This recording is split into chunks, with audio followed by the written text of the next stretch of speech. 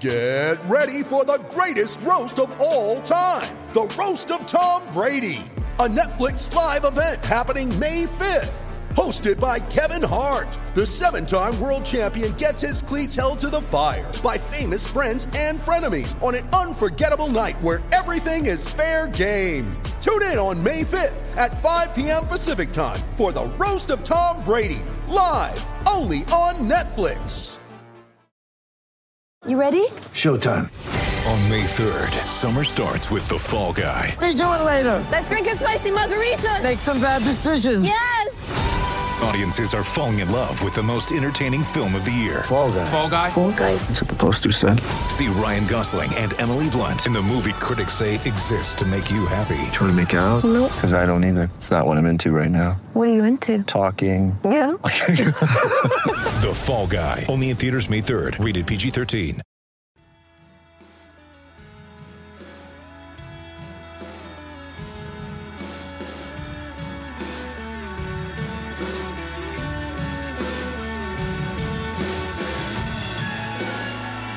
Hello and welcome to the latest episode of Wisden and CricViz's podcast series, The Greatest T20.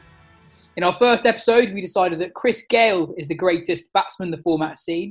In the second, we picked Mumbai Indians as T20's greatest ever team. And today we're here to pick the greatest fast bowler in the history of T20 cricket. I'm Yaz Rana, and with me today to decide that is CricViz analyst Freddie Wild and one of the very fastest bowlers on the planet right now, Tamal Mills. Well, let's get straight into it. Tamal, you've played in leagues in England, Australia, New Zealand, Bangladesh, Pakistan and India in recent years. And you became one of the youngest T20 specialists in the world, specifically from England. And that was enforced because of your back condition. When you first broke into the game, did you ever think you'd be a T20 specialist? No, not at all. My entry into the game, all of my kind of early opportunities in cricket were in 4-day cricket. In fact, one of the main reasons I left Essex and moved to Sussex was I didn't feel I was getting enough opportunities in 2020 cricket in particular. It was an area of the game I actually found easier. I think my skill set was better suited to white ball cricket. I always struggled a bit in red ball cricket for that consistency and to find that balance between pace, accuracy, swing. Whereas in T20 cricket, I found myself a little bit more naturally suited for that. So, but no, to go back and answer your question, I grew up and I played a lot of championship cricket when I was younger, and that was really kind of where I made a name for myself. So I didn't envisage, obviously, my life and my career going how it did, but just I knew from quite an early age that 40 over cricket at the time and T20 cricket was maybe where my skill set was best fitted. Shortly after you became a T20 specialist, you really shot into the limelight. In 2016, you had that famous over that was doing the rounds on Twitter recently to Chris Gayle, hitting with a 93 mile per hour Yorker in the blast. Is that if you follow Twitter, you think I haven't taken a wicket since then. That's the only thing that ever seems to show up. And that's what 4 years ago now, and that's the only wicket I've taken apparently. It's not a bad scout to have, though. Not a bad scout to have. Was that the moment that everything changed for you? That kind of, you got the England call up not too long afterwards, IPL contract not too long afterwards as well. Yeah, look, 100%. I can't deny that. It was probably the biggest point in my career, and I'm not blind to the fact that if that game wasn't on Sky and Nick Knight didn't do that kind of great bit of commentary to go along with it, that made it kind of a clip that went viral. Things could have been very different. That's the kind of the age that we live in, obviously, with social media being so powerful. And look, it's one of the real downsides of playing in England and playing in the Blast is that some really special performances go unnoticed because they're not on TV. So look, I'm not blind to the fact that I was very lucky in that regard. It's also probably not a coincidence. You ask, any of my teammates, I'll probably be bowling a little bit quicker when the cameras are on. I've always been a bit of a show pony in that regard. But it was a bit of a combination of, a lot of hard work. The ECB took me away all that previous winter to help me, because this was my first year of just playing T20 cricket. I had the reoccurrence of my back problem at the start of the previous summer, and I kind of muddled through with injuries, and then that winter the ECB took me away on various different camps, with Lions tours. I went away with England under-19s on a training camp, even though I was obviously older than that, but they wanted to get me away out to South Africa to do some training. And then I came back to England ready for that summer, and that was the first kind of proper game of the summer. I think after we played a game at Bristol a few days before, they got rained off. And then, so by then, that second game of the year, I was pretty pumped up, and I was screaming in down that hill. So it was obviously a huge, it was the biggest kind of turning point in my career. It really got me on the map, and then I followed it up with kind of a really good 12 months after that. Yeah, I mean, you got that England call up. You did really well in your 4 games as well. I remember your debut against Sri Lanka, conceding just 22. And then there was that amazing white ball series that England and India had in India, where I think England won the ODI series and lost the T20 series. I think England basically got Bumrah'd into the games. It was amazing. But I think Freddie and I were talking about this in the build-up to the show. I think a lot of people, myself included, are quite surprised you've not played for England since, and you aren't a part of the big training group for this summer. Have you had much communication with selectors about how far off you are from England's T20 plans? Because a lot of the focus has been for a long time on the 50 over stuff. No, in answer to your question, no, I've not had any contact from England for a while. I've not been able to stay fit really since that year where I had a really good series in India and then went on to the IPL. And since then, I've had injuries of pretty much consecutive summers after that in England. I've just not even been available for selection at the time that T20 series had rolled out. So I've obviously got no grievances there. I thought last summer I was probably bowling as quickly and as well as I had done for Sussex, but then unfortunately I got a stress fracture and that knocked me out for the rest of the year. So I got myself fit, and I do harbour ambitions of playing for England again. That's what I want to be doing. Like I said, I've not done it for such a long time now. And looking back now, when I was sat in January, kind of looking forward to the rest of this year, I had in theory, a really nice year planned out of the PSL in February and March. Then I'd come home, have a bit of time off, into the Blast with Sussex, which we obviously should be playing now, onto the 100, and then look, that's a brilliant kind of few months in terms of a shop window to try and get in that T20 World Cup squad for October, November. So all that's obviously been changed now. Nothing I can do about that. I've just got to stay fit, and I always back myself that if I'm fit and I'm on the park, I'm in there or thereabouts for selection. I feel I'm good enough to play for England still. I'm still only 27, so I've got a few more years left in me, I hope. And but until we can get back playing on the park, there's nothing we can do there, and I'm just looking forward to getting back out there for Sussex soon. Yeah, Timo, I should probably jump in here. I've got some numbers that are going to embarrass you, but probably can't pick you up. But you talk about when you are on the park, you think you're good enough to get in the side, and the numbers certainly back that up. I mean, you've just got a stat here, which is best death overs economy rate since the last World Cup, amongst guys to have bowled a decent number of balls, and no one in the world is better than you. You've got an economy rate of 7.35. Just guys who you're ahead of: Rashid Khan, Sunil Narine, Wahab Riaz, Jasprit Bumrah, Mustafiz Rahman, Jofra Archer. There's some good names to be ahead of. I think we'll talk about particularly death bowling is something that you really stand out at. The numbers concur. If you're out on the park, then you're mixing with the very best. Yeah, no, it's nice to hear. I saw that tweet flying around. My agent sent it to me, so I've made sure that he got a copy of that and sends it to every coach before every draft I end up in the coming months. Look, I enjoy death bowling.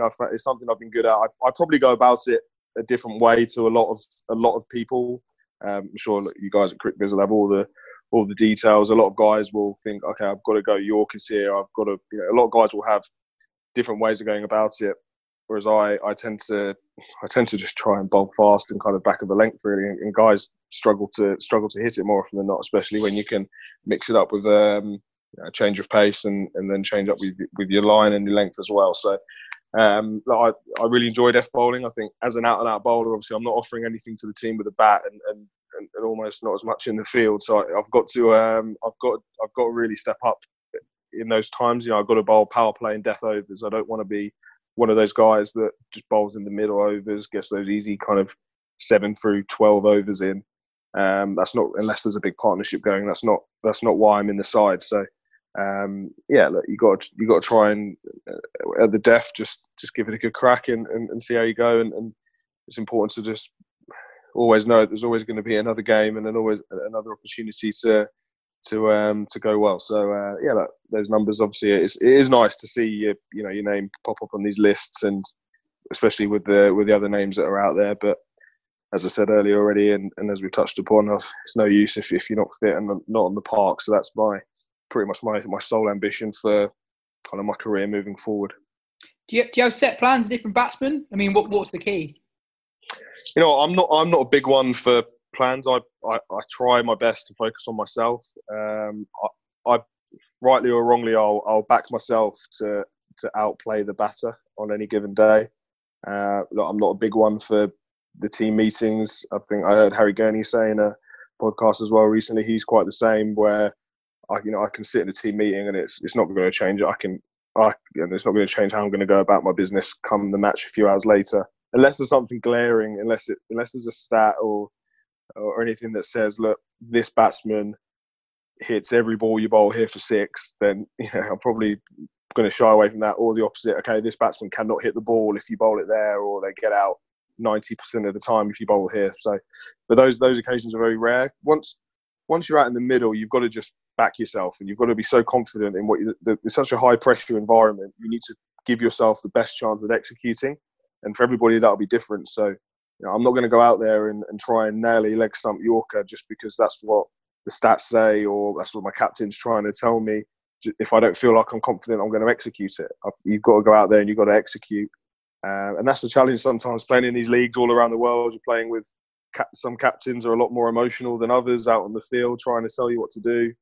I've had a few run-ins, especially out in the PSL, with a few captains that are trying to scream at you and tell you what to bowl and tell you you're not bowling well enough. And you got to be strong-minded to tell them that kind of you know what you're doing, and there's a reason you've been picked and there's a reason you've got to where you are. So I tend to have a pretty similar game plan no matter where I'm playing. There's been a few times where you change it up, and if you hit there's definitely a difference. If you hit an early Yorker, you feel a bit more confident going to them to continue, as opposed to having to come into them on the back of it and hit for 6. So I try and stay as level and as similar in my approach as possible. But you talk there about maybe not having quite such a conventional approach at the deck in terms of maybe going a bit more back of a length. Why do you do that out of interest? Because the numbers quite often suggest more bowlers should do that. I mean, Yorkers are very high risk deliveries. If you miss it by a fraction, as I'm sure you know, that you can be punished. Whereas you've sometimes got a bit more margin for error when you bowl back of a length. Is that something that you've always done, or why did you adopt that when you did, I guess? Yeah, I think, again, it comes down to execution and confidence. So it's like, okay, you're in a high-pressure environment. Imagine 30, 40, 50, 60,000 people there, minimal runs on the board. It's a high-pressure environment. You need to be able to execute.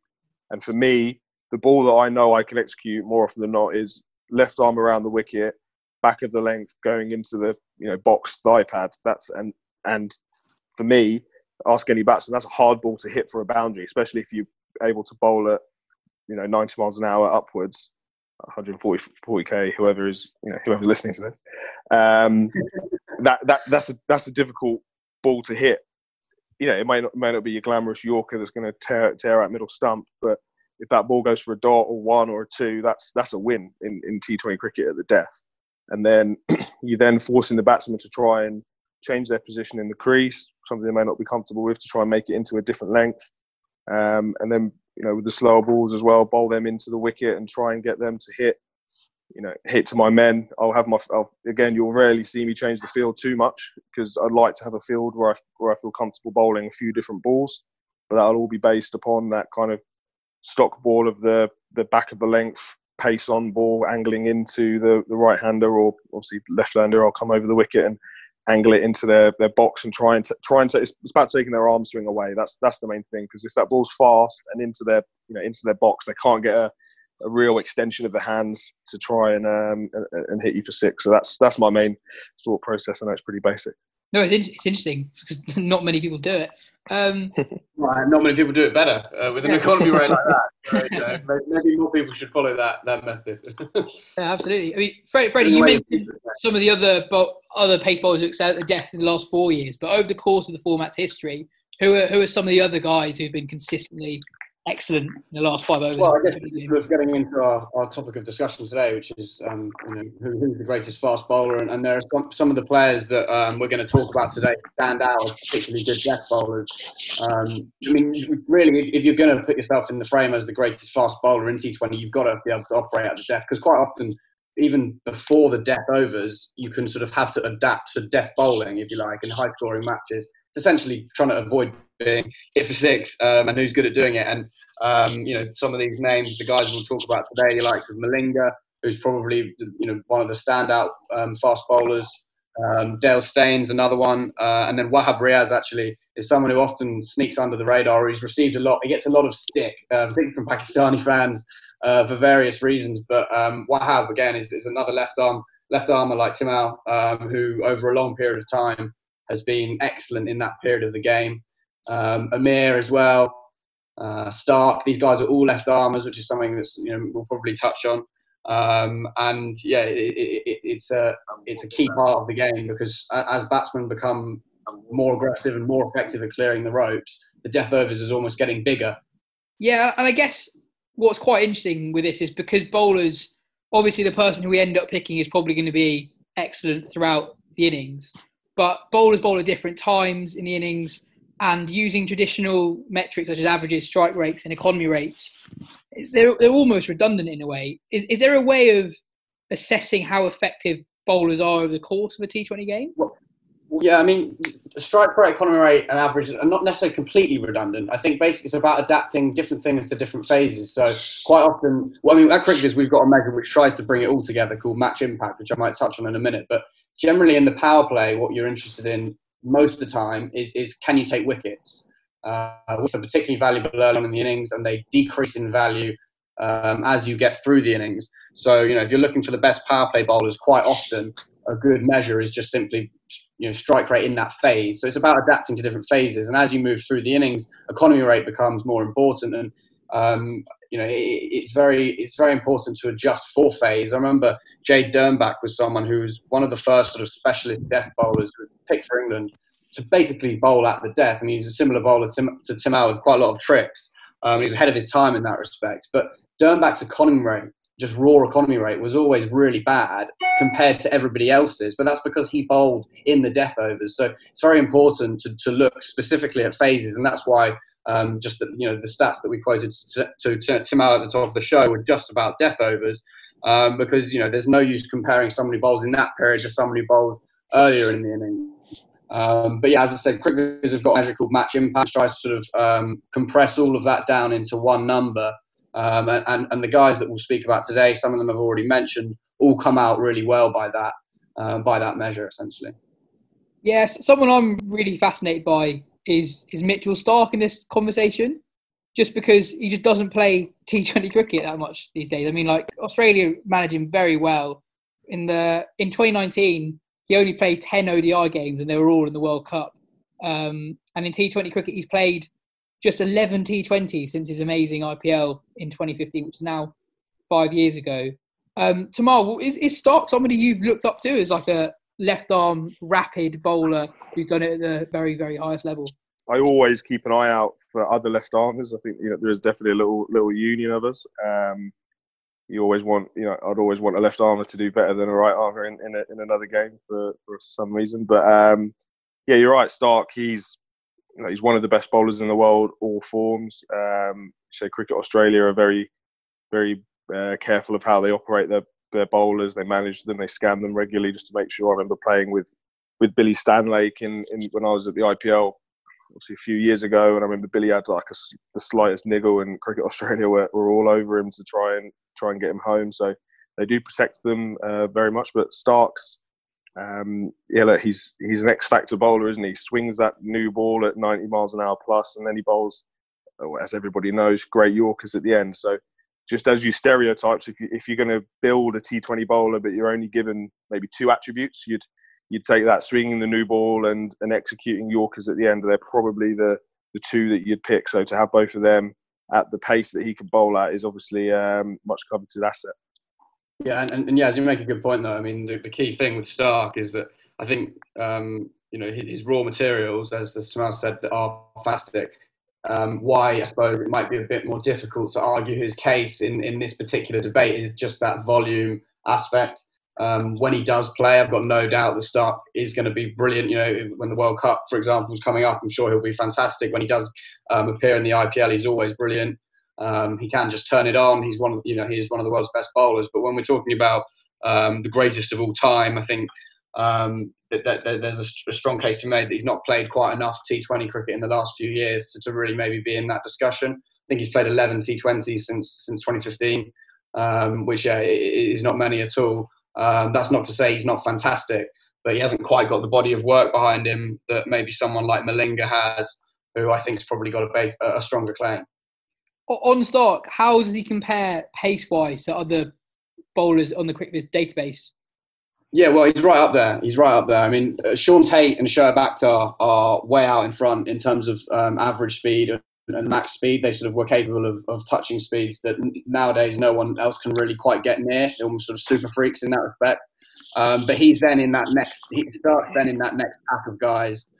Billy Stanlake, actually, someone Tamal just mentioned, also is in and around that. Naseem Shah, who Tamal will have played with at Quetta in the most recent PSL. And then guys like Lockie Ferguson, and then Tamal himself. That's sort of the next bracket really of quick bowlers. And Sean Tate are way out in front as sort of the fastest we've got on record. But yeah, then Stark, who's going to be operating in and around 90 miles an hour regularly. That's pretty quick. And as Tamal said, combining that with swing up front. Very aggressive length as well. He looks for wickets, which, as I said, bowling in the power play, one of the key things is taking wickets. That strike rate, as I said, is a key measure. And what Stark does is he's attacking. He puts the ball up there and gives it a chance to swing. And then, at the death comes back with Yorkers. So he's got a fantastic all-round package. You gave me a list of bowlers who are excellent throughout the innings, basically, up the front, in the middle, and at the end. And there are a couple of names that I was a little bit surprised by. Dale Steyn did surprise me a little bit because other than maybe Bumrah, he's the only person we're mentioning that's an elite test bowler as well as a T20 bowler.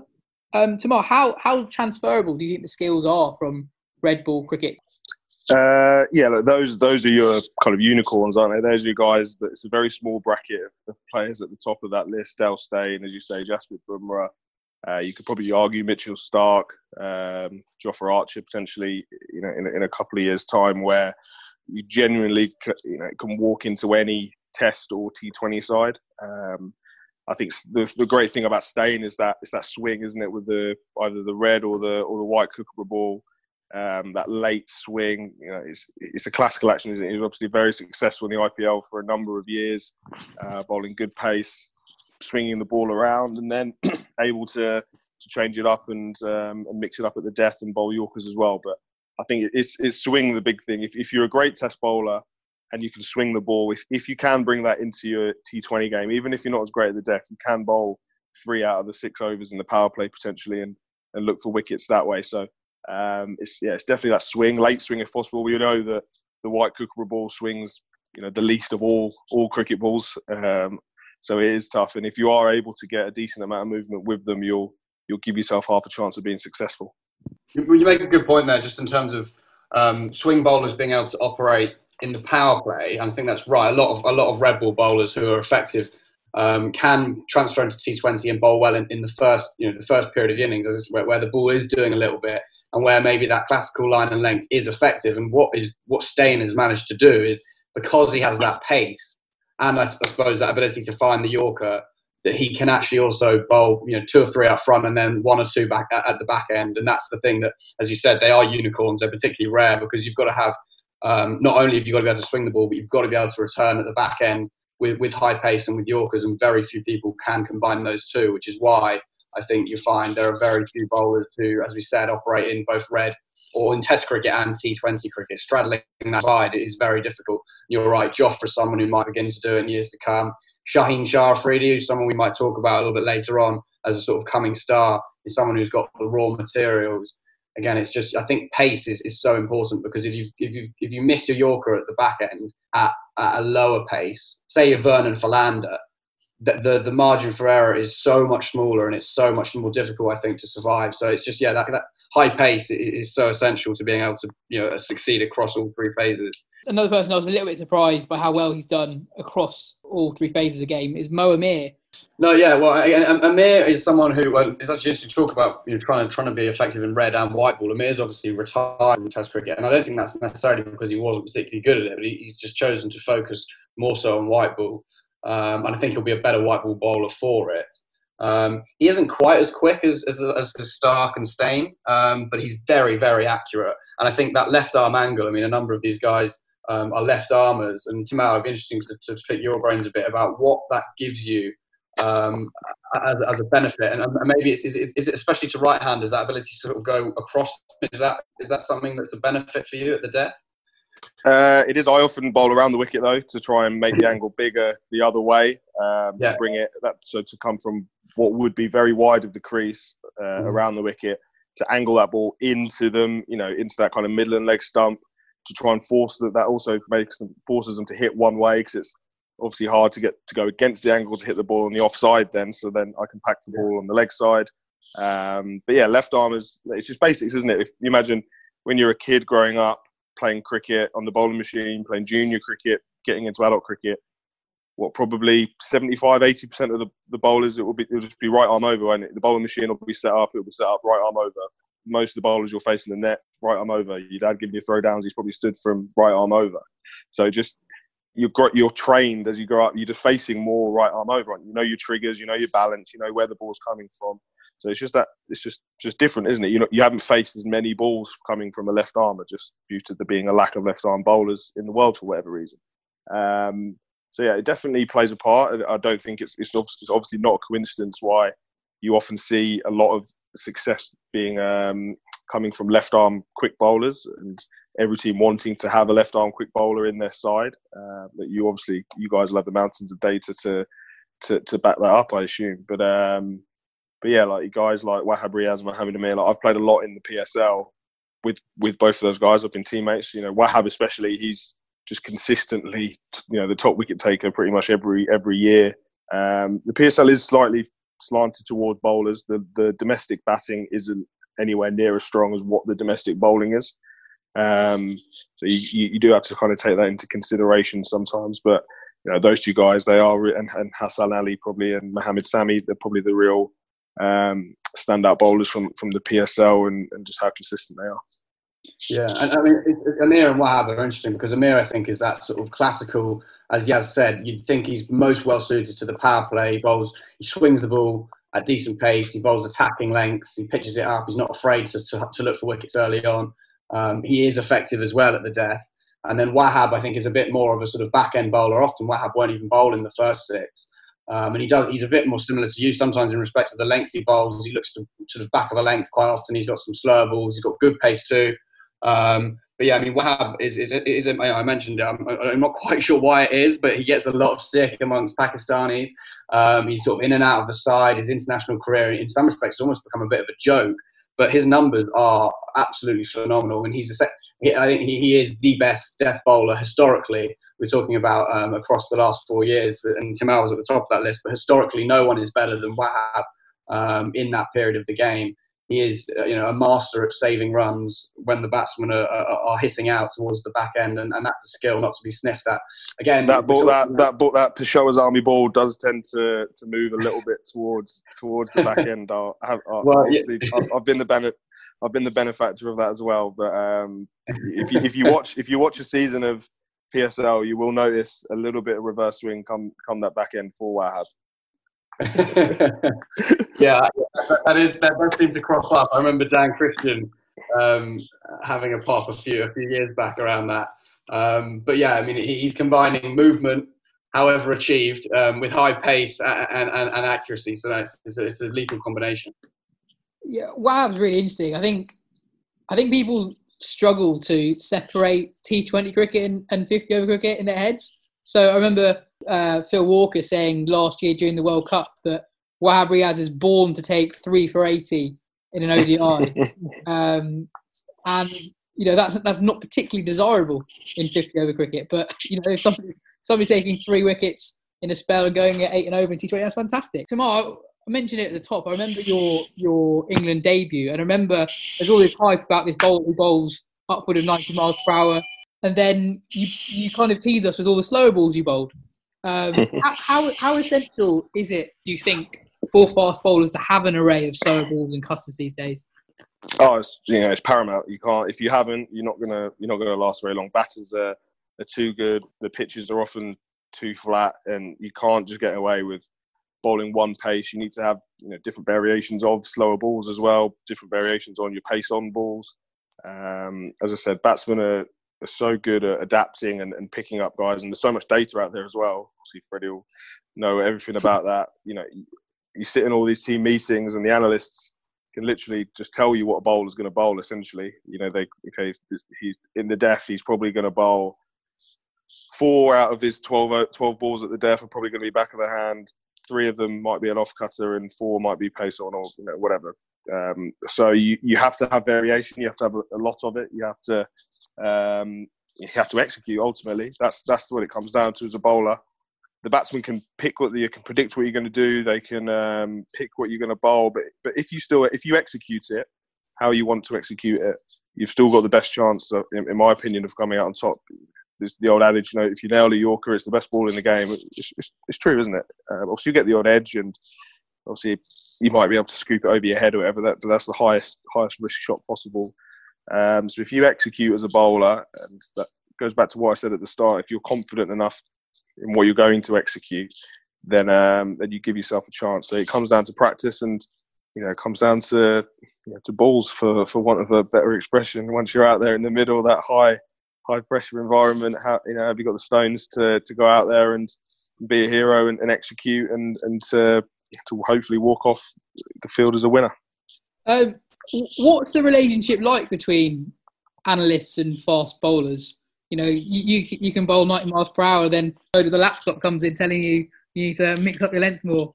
What's that relationship like? Oh, look, to be fair, it's never usually the analysts. The analysts, from my experience, from playing all around the world, they're very, just very nice guys. They'll give you what you want. They'll do, they'll just do their jobs. It's more the bowling coaches, I won't name names, but for ex-players that want to tell you how they did it back in their day, or what you should be doing, what you're doing right, what you're doing wrong. But no, in terms of analysts, they're there for you, aren't they? In my opinion, they're there as players to say, "Oh, can you give me this information on this player, or can you give me this information on myself?"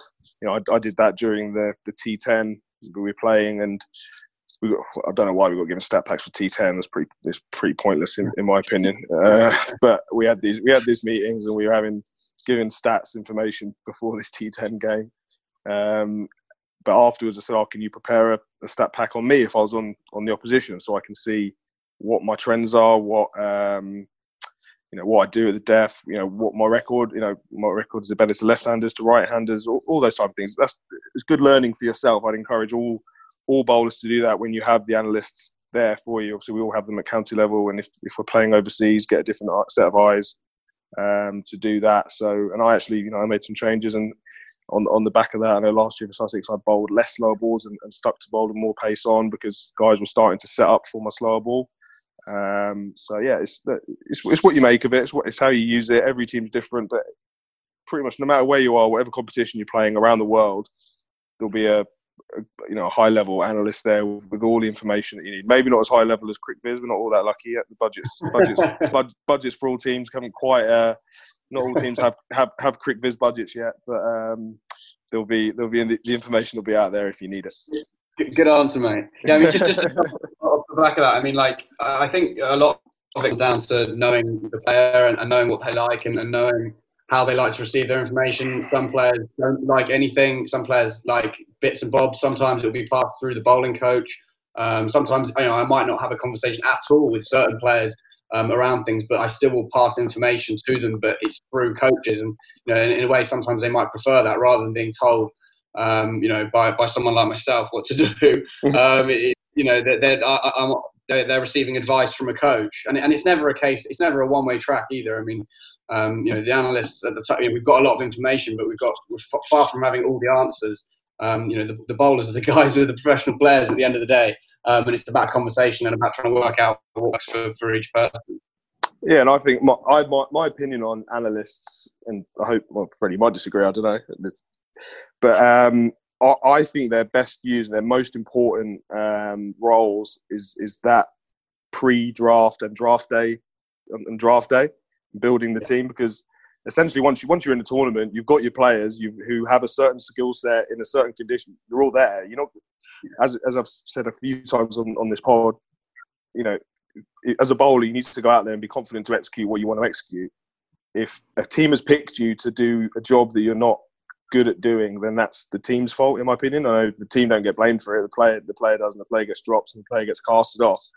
But I think that it's baffling sometimes the way some teams pick. I know you have owners' influence, things like that. But some of the squads that get assembled that clearly have no balance or have players that aren't suited to playing in that country, that condition, or are coming into the tournament on a run of bad form, or haven't played for X amount of time, or the amount of players that get picked that aren't even available for the tournament. Like these are huge basic things, and that's for me. If I was a coach of a team or running a draft or whatever, I'd be all over my analysts to build the team. And then once you're actually in the tournament, you just want to play cricket, and then you just back yourself that you've picked the right group of players and you have the right coaching staff to go out there and to execute. That's my opinion. Yeah, I completely agree. I mean, so much of these tournaments are won, in the auction room or at the draft table. And I think a massive part of that, you sort of touched on it there, and it's very relevant to what we're talking about here, is building a bowling attack to succeed in the different phases of the game. As we said, there are very distinct phases, and they require very different skills of bowlers. And I think, if you can build an attack whereby, you've got someone who can operate, who's a power play specialist, for example, someone who's a death over specialist, and then a quick maybe who can operate through all three phases, you're sort of giving yourself a balance there of different skills, rather than, for example, signing 3 death bowlers and then asking one of those death bowlers to operate in the power play. That bowler is probably going to struggle to fulfill that role because it's not matching up with his skill set.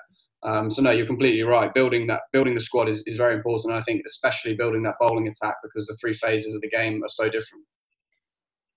Yeah, Tamal, you mentioned it earlier. How much kind of adaptation do you need to do as a bowler once you kind of been seen on the circuit for a couple of years?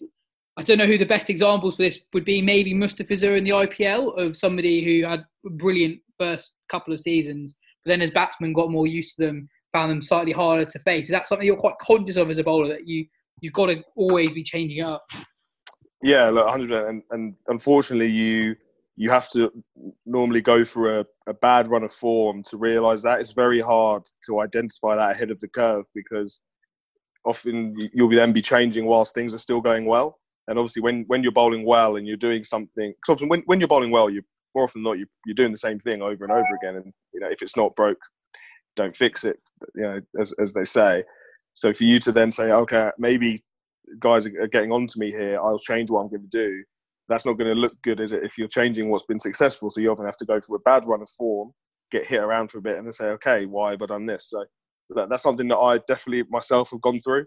I was probably a bit stubborn and stuck to my own way a little bit, and was a little bit slow to maybe move away. But then, as I said, last year for Sussex, I spoke to our analyst Luke and Captain Luke Wright, and I definitely bowled more pace on, and I had a lot more success with it. I attacked the stumps a bit more towards the death with pace on, with the odd slower ball, as opposed to maybe bowling 4 out of my 6 balls slower balls, as maybe I got into a habit of doing. I'd maybe change it to 4 pace on and 2 slower balls.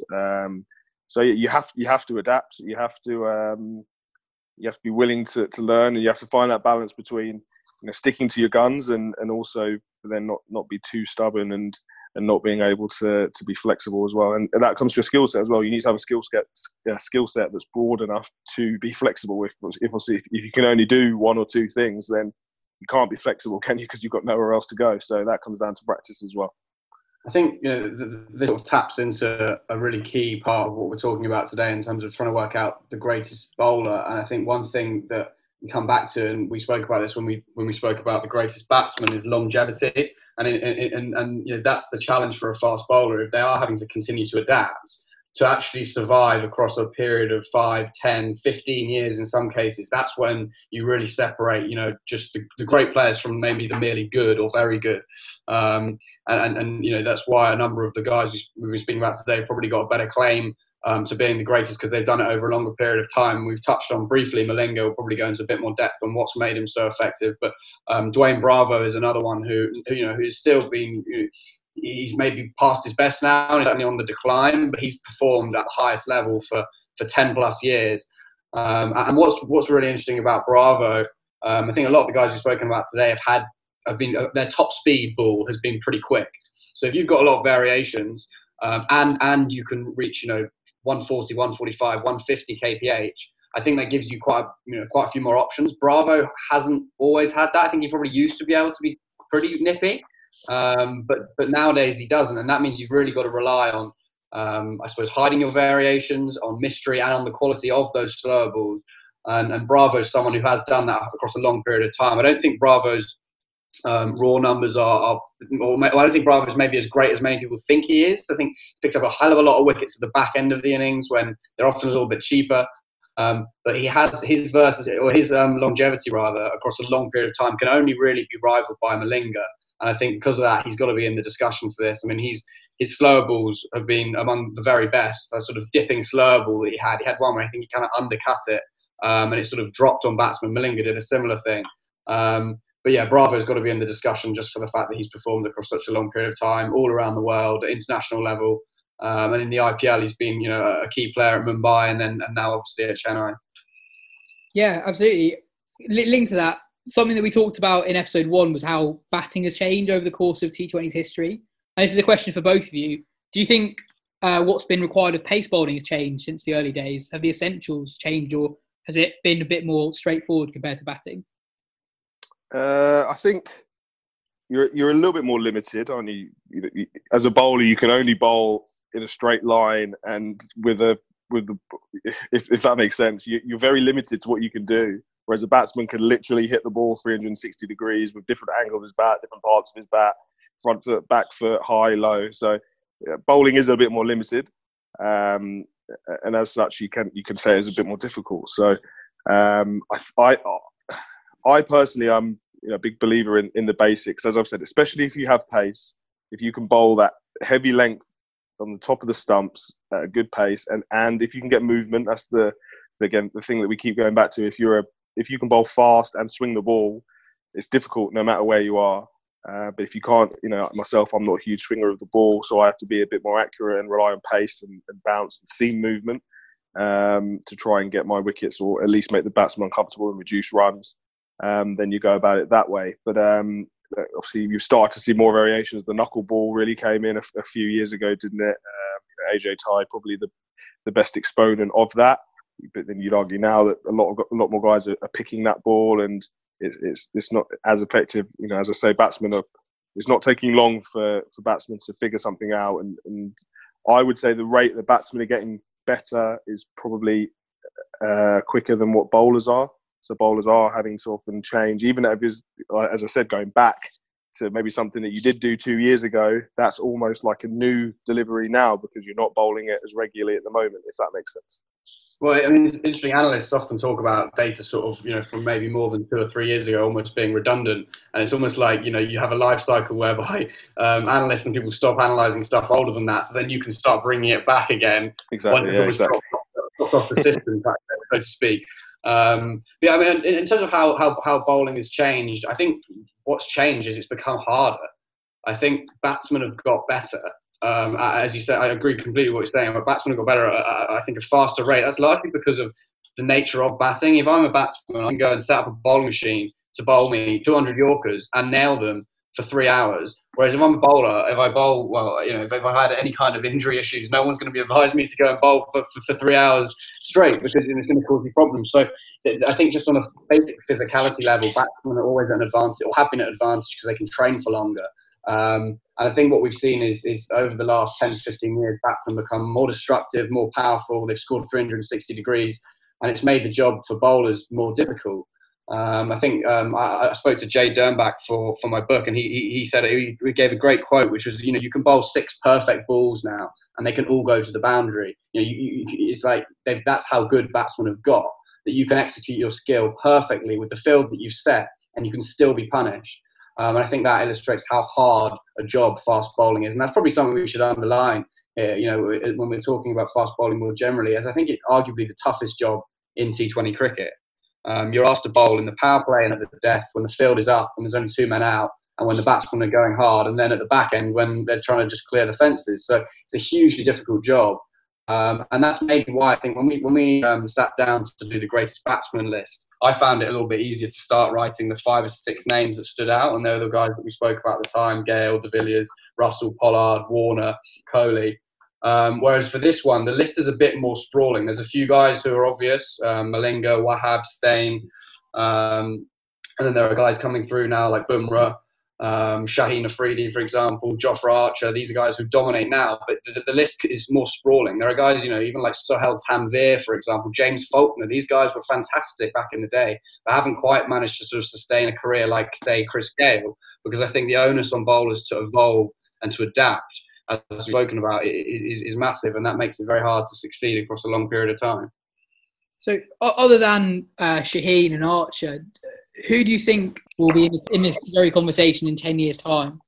Oh, good question. Obviously, but the thing is with T20 cricket, they could literally somebody could appear in 3 years' time, and within the space of 18 months, they could be the best bowler in the world, such as the exposure that's available, the amount of leagues that are available. A bowler could appear next year, play their debut tournament somewhere, do really well, then get picked up in every draft auction around the world for 12 months, and all of a sudden be the best player. Do you know what I mean? So it's such a fast-moving world is T20 cricket, as we all know. I think if you look at in England, Pat Brown obviously has done very well in English domestic cricket. He started to get some opportunities this winter, didn't he? He obviously had a big bash gig that he wasn't able to fulfill for getting injured. So it'll be interesting to see how he does once he starts playing abroad. I've spoken to him a little bit. He loves T20 cricket. I remember straight after Worcester beat us in the Blast final a couple of years ago, he came and collared myself, Jofra and Chris Jordan, and just asked us about bowling and about T20 cricket and about franchise cricket. And so he's obviously very switched on in that regard, which is awesome to see. It's really nice for us guys. He's only a few years younger than me. CJ is a little bit older than Jofra and I. But so I think one to watch out for is definitely him.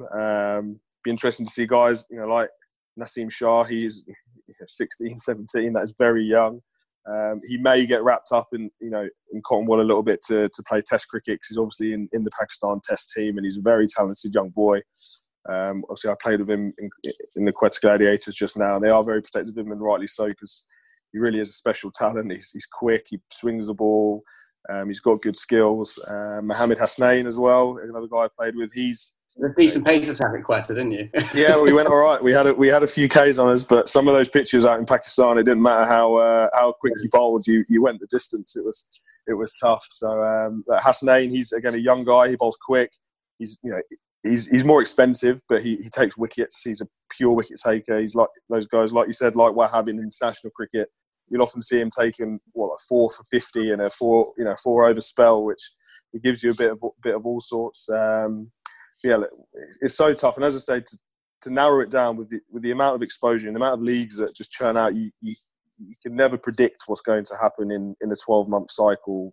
Somebody, as I said, literally could appear from nowhere and be the best bowler in the world 12 months later. It's quite interesting. We mentioned a lot of people from Pakistan today. They produce 20 fast bowlers almost like no other country.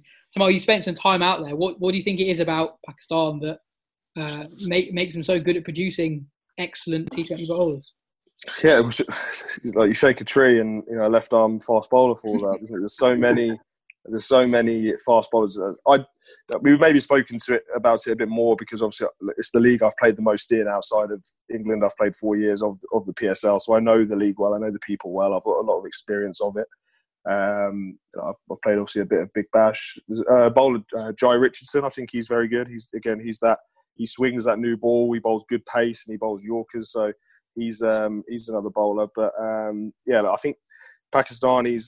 I mentioned it earlier when we were speaking about Amir and Riaz. You have to put that balance between bat and ball into the conversation, because it is heavily kind of weighted towards the bowlers. The domestic batters aren't at the same level. You'll often find in the PSL your 4 overseas slots will just be numbers 1, 2, 3, and 4 in the batting order. Teams will just stack their overseas with batters. But so you could argue, and obviously they don't play in the IPL either, which is obviously probably the biggest test for a bowler, is to go to the IPL and really do well. So you don't get the benefit of that information. But yeah, guys they just bowl quick out there, and you have to bowl quick because, as I said, the pitches out there, especially in Rawalpindi and places like that, where it's just small boundaries and flat pitches. If you're a 75, 80 mile an hour bowler who doesn't have impeccable accuracy, you're not going to last very long. I mean, it's a good point. You talk there about, I think historically the PSL has been loaded in towards bowlers slightly for the reasons you say. There's a strong domestic talent pool, and also the first few seasons were played in the UAE where the pitches were tougher. Now, it's, as you said, it's moved back to Pakistan. It'll be interesting to see which of those guys survive, given the fact that the boundaries are tiny and the pitches are so flat. It will be a good test of those guys. And yeah, I completely concur with what you say about the IPL. It would be brilliant if the Pakistanis were able to play in that and sort of be tested in that league. But I mean, the PSL is a really high standard comp, and they do well there. It is just a sort of a fast bowling factory out there in Pakistan, and it's amazing to see the guys coming through. And I think Shaheen Shah Afridi, who I mentioned, is probably for me possibly the most exciting fast bowler in the world right now. In all formats, but in T20 he's amazing. We spoke about Stark being an attacking bowler who pitches the ball up early on. That's exactly what Shaheen does. Lahore this season in the PSL didn't have that strong a side, but basically they rode through and got through to the qualifiers thanks basically to performances from a couple of individuals. With the bat, Chris Lynn and Ben Dunk turned up a couple of times, but Shaheen with the ball, power play wickets, as I said, are super valuable, and he would just go hunting for them. He's got no fear. He's going to pitch it up. He might get driven for 4 a couple of times, but he'll also take a couple of wickets. And he for him, that works out in his favour. And it's a really good attitude, I think, for a fast bowler to have. I'd love to see more quicks who can swing the ball like him, get it up there. I mean, another name we've got to mention, and we did mention him briefly, but Bumrah. I think we can't quite put Bumrah as. I don't think it would be fair to call Bumrah the greatest T20 bowler ever yet. But he's been performing now for 3 or 4 years as probably one of the best, if not the best. To win the title of the greatest, as I said, I think you've got to do it across perhaps a longer period of time. But at Mumbai Indians, Bumrah and Malinga, I mean, that is a serious combination of bowlers. And what's so interesting about them, and I think we should probably talk a bit about Malinga and what's made him so good.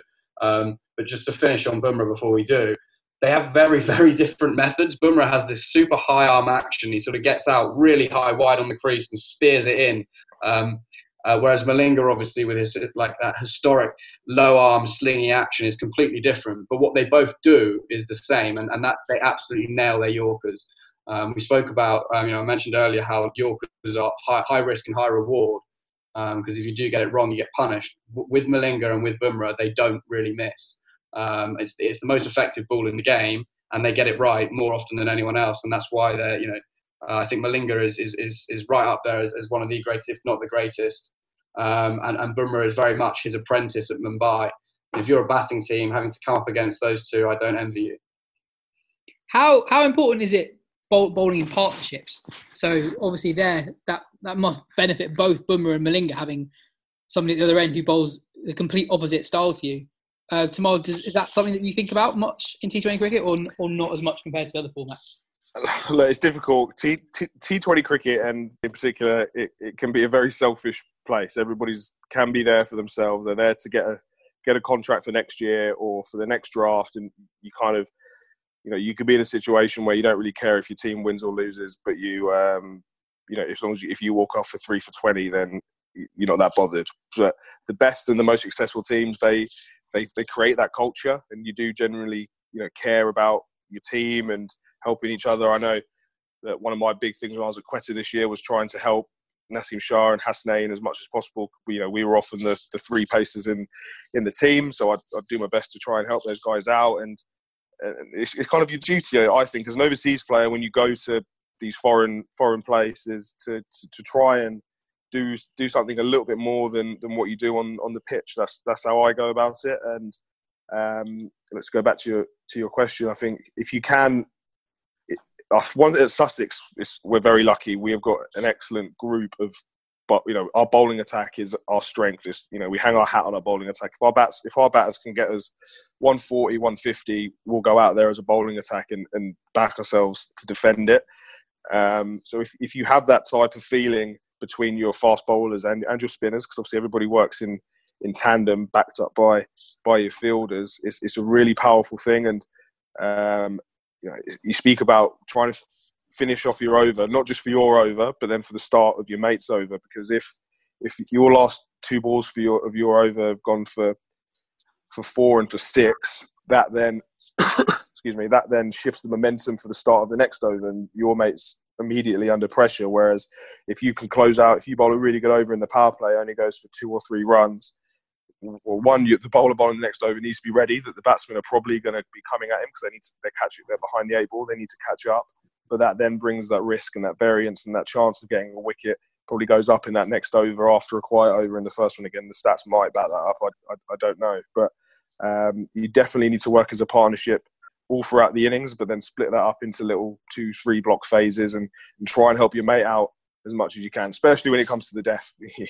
Whoever's bowling that 20th over, you'll often find the best bowler will bowl the 19th over when you're defending a chase, because you need to leave that last over as much leeway as possible. So we need to decide who the greatest T20 bowler of all time is. Who are you guys going to pick? Well, I'm going to go for Malinga. I think we spoke briefly about it there. His effectiveness, essentially at T20's best or most effective delivery, the Yorker, is second to none. And that comes from the action that he's got, that unique action, that low arm allows him to bowl the Yorker more effectively than anyone else. And that's something that we can back up with stats, actually. Malinga's Yorkers, sort of attempted success rate with his Yorker is 63%. If he's trying to bowl a Yorker, he'll get it right 63% of the time, which is the best of any bowler ever to play T20. And then not only that, though, if he misses his Yorker, and I spoke about this earlier, how it's such a high-risk delivery, if he misses his Yorker and say he bowls a full toss, traditionally full tosses go at around 10, 11 runs and over. Malinga's go at 7.5. And that's partly because of the fact that low action makes it particularly difficult to pick up. And you've seen that before. He has that sort of ability sometimes to cut under the ball, a bit like Bravo I spoke about, and bowl that sort of dipping slower ball. That happens as well. So even when he misses his Yorker in terms of the length, he's still very hard to get away. And then not only does that make him an effective Yorker bowler, but that low arm action also makes his bouncers very effective. So in T20, obviously, you're only allowed a certain number of bouncers per over. But Malinga, what he does so effectively is because he's got that low arm release, he manages to keep it at sort of like neck, upper chest height, and therefore not being called for a bouncer for the over, because he's able to sort of skid it off that low release. So his action is sort of almost perfect for T20 bowling. The Yorker and the bouncer are probably the two most effective deliveries, both in terms of run saving and wicket taking. And he's better than anyone at that. He's done it across a very long period of time now. I think 2 or 3 years ago, people thought maybe he was finished. He'd lost a bit of his pace. But what he's bought is just a huge amount of experience. And that, playing around the world for years and years, has meant that he sort of, he can read tails in batsmen. I remember last year in the IPL, Russell got after him in a game, I think at Eden Gardens. In the next game, Malinga adapted and he went round the wicket. Basically came up with an entirely new plan that he'd never done before in T20 cricket. He'd never bowled round the wicket to a right-hander. And he did it effectively, and he carried on doing it for the rest of the season. And that shows, I think, that when you play across a long period of time, you can learn these tricks. And he's played a key role at Mumbai, who we obviously last week identified as the greatest T20 side. He's taken Sri Lanka to the World Cup final and to a World Cup win. So for me, I can't look beyond Malinga. Tamal? Yeah, look, I'd agree. Freddie's said most of it there. I think it's the longevity. You think what a brilliant career he's had over a long period of time. He's done it at consistently at the biggest events, the highest levels. So again, the IPL, the World Cups, the Big Bash with the Melbourne Stars, he was consistently excellent for. And yeah, I think it's the hardest skill in the game is the Yorker. You ask, we speak about it a lot. What's the hardest ball to bowl? It's a Yorker. So if you could be the best Yorker bowler in the world consistently, you're the best player in the world, aren't you? Really, as if you're just looking at it in terms of simple facts, that would be where I came down on it. As I said, but I think maybe as a caveat to that, if I was picking a T20 team right now and who would my number one fast bowler be to play tomorrow, I would probably say Jasprit Bumrah. I'd say he's on that trajectory. I think he's an outstanding bowler at all three phases of the game. Obviously, the two most important, the start at the end. He's excellent. I had the displeasure of facing two balls from him on that England tour in India. First ball almost took my face off, and then second ball I gladly nicked to Virat Kohli at first slip. So hopefully those would be the last two balls I faced with him. But he's got that express pace. He's 90 mile an hour plus. He's got that awkward action, awkward run up, and he blows your stumps out of the ground or your shoes out of your boots. So I'll settle. I'll be happy to agree with Malinga as the best of all time, but maybe Jasprit Bumrah's on that trajectory for, if we have this conversation in 10 years, to maybe eclipse that. I think it's really interesting as well that we've picked Malinga, we've earmarked Bumrah as his potential heir, that they have two of the most unorthodox actions out there in international cricket. And I wonder if that is another trend that we'll see in years to come, just coaches encouraging unorthodoxy as much as anything else. Well, I mean, we spoke about one of the reasons why left arms are effective is the fact that it was just unusual to face. That's taken to a new extreme by Malinga. You might face, as Tamal said, you might face 10%, 20% left armers when you're a kid. You're never ever going to face Lassis Malinga until you face him in international, or in the IPL, and I think, or Bumrah, and I think and also as well, just I touched on it earlier, the fact that they come with both very unique but very different actions as well is really nice. I think that's probably from sort of coaching standpoint, if there are young kids who can do things that are unusual, they should be encouraged to go with that. Because you can see, as we've just said, the two best bowlers in the world are bowlers who have actions that are not in the coaching manual. Tamal, this has been mine and Freddie's lockdown project in a way. You've got involved in one yourself. Do you want to tell us a little bit about the Pace Journal? Yeah, thank you. It's something that I've got involved with at the start of this year when I was out in the PSL. Shabazz, who runs the account, got in touch with me, and I followed the account last year just kind of on my own accord. I saw the account, I liked what they were putting out there, I followed it, and I enjoyed listening to what other bowlers had to say. And then they were looking for a professional, kind of someone with the credibility, and I've got the free time as well to offer the channel. I'm not struggling for free time, and obviously I do a lot of media work, and I'm that way inclined in terms of presenting and doing commentary, and it's an interest of mine. So it was an interesting package to kind of come on board with something, and obviously the lockdown period has given me a tremendous amount of time to really dive into it and learn what goes on kind of behind it.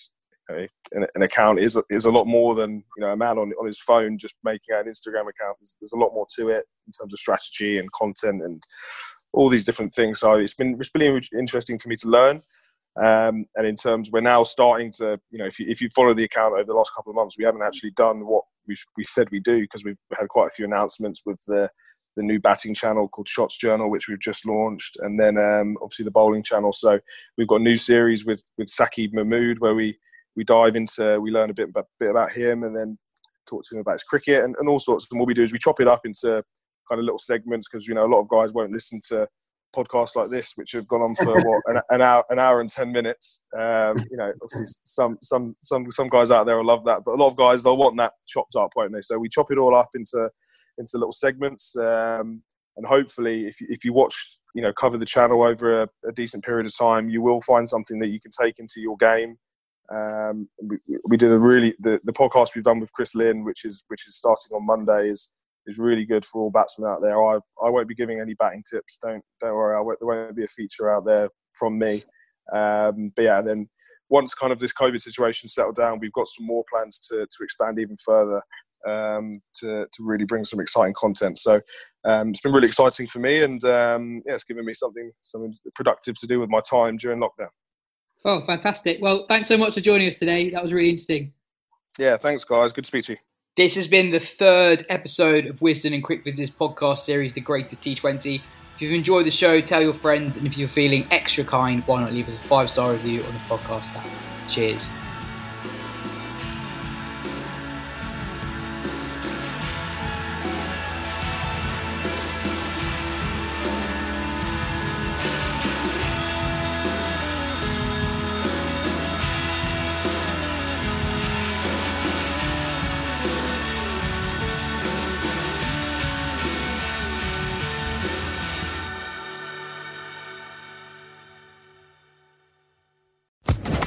Social Podcast Network.